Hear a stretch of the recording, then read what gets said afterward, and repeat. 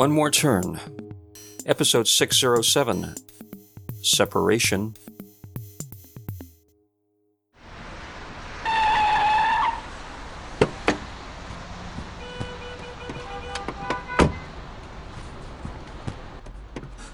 There you are. You've been walking around town all this time? You could have at least kept yourself out of the lowlands. These places aren't what they used to be. Your arbitrary disdain for this part of town aside. Arbitrary? You know perfectly well its history. I'm taking time to clear my head. Setting aside all that clutter in there will make that difficult, if not impossible. Clutter? You've got some nerve. If Gary hurts you in any way, I'll make that heartless bastard regret it for all his days. Limited in numbers, they probably are. Well, actually, it was I who ended it ultimately. Oh, well, clearing that clutter may be possible after all. That bastard was heartless, you know. If you're trying to make me feel better, you suck at it. If you're trying to push me away, you still suck at it. What's that supposed to mean? The surprise meet and greet you arranged between Cade and I? You were hoping I'd become his problem, or at least the other way around. You could go about your business without my involvement. Well, that's just it, isn't it, Bae? Why would you have any involvement in my business? To keep a promise. To Mom and Dad.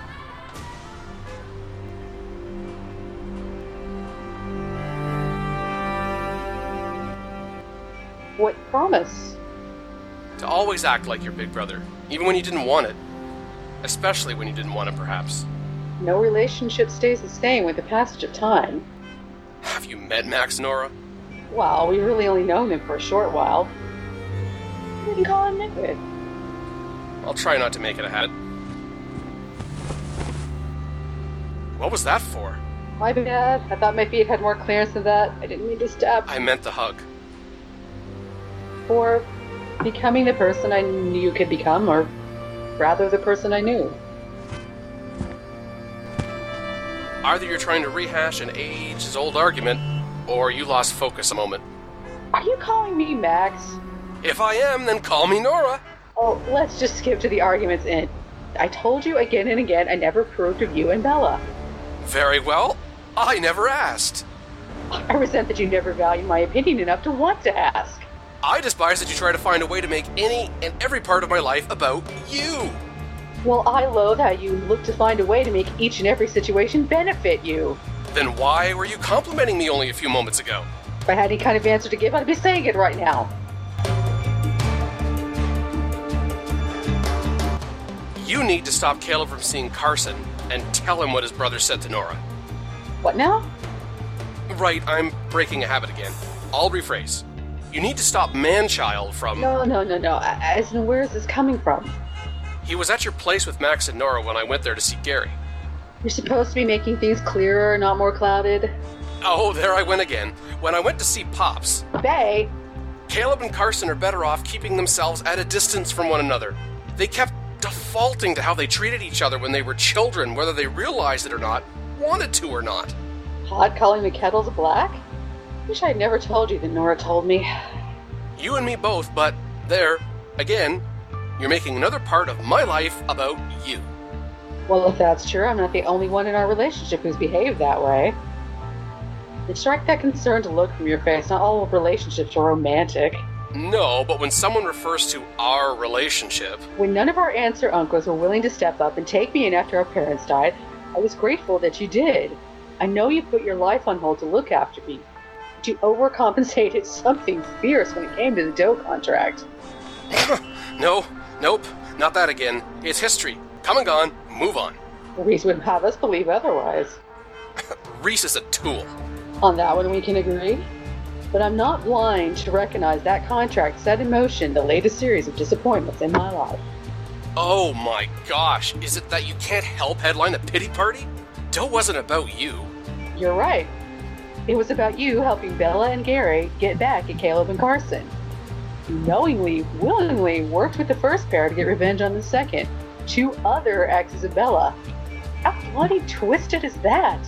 You already acknowledged I'm not that person anymore. The months that we've worked at One More Turn Solutions together helped lead you to that conclusion, right? Your bringing those two back into our lives has led me to this. I hadn't even spoken to Gary in person before that dough contract business. I hadn't had any dealings with Bella since the two of you broke up for the 4th time. I wouldn't have gotten on Avery's radar if it hadn't been for my renewed history with Bella. If you were so concerned about history, you wouldn't be so keen to rewrite it. It was your scouring into my biological background that led both of us to Avery through Caden. Says the man who got closer than close to Carson during the months you worked together at One More Turn Solutions. Couldn't get an in on that company with Bella, so decided to go at it on your own. And why? To manipulate a situation to benefit you. Okay. I made a terrible mistake in pushing us apart when I chose to use you to help Bella and Gary get back at Caleb and Carson. Happy now? Not in the slightest, actually. Join the club. You do realize how many people around have been recording you, right? Me included?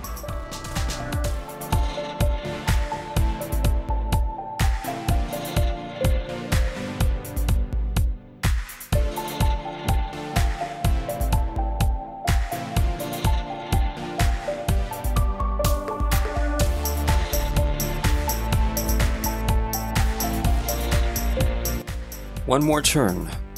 Written created by Daniel Dan Q. Quick. Edited by Dark Cloud and Michael Ubermakla Bryant. Directed and produced by Daniel Dan Q. Quick. Characters in order of appearance. Hudson voiced by Daniel Dan Q. Quick. Riley voiced by Stephanie Makalua. Man voiced by Canis Albinus.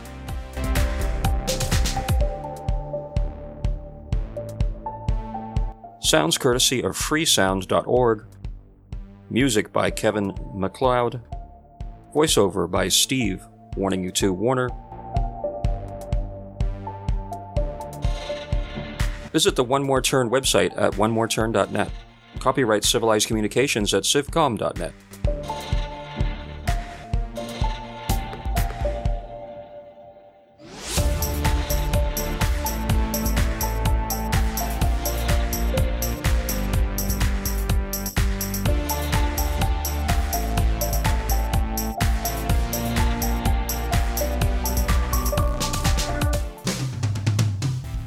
On the next episode of One More Turn... Yes. All of that knowledge and more, the ample evidence to prove to the satisfaction of the masses, is now in your possession, Riley. I hope you know what you're going to say to those in your social circle when they tell you that you betrayed them. That is none of your concern.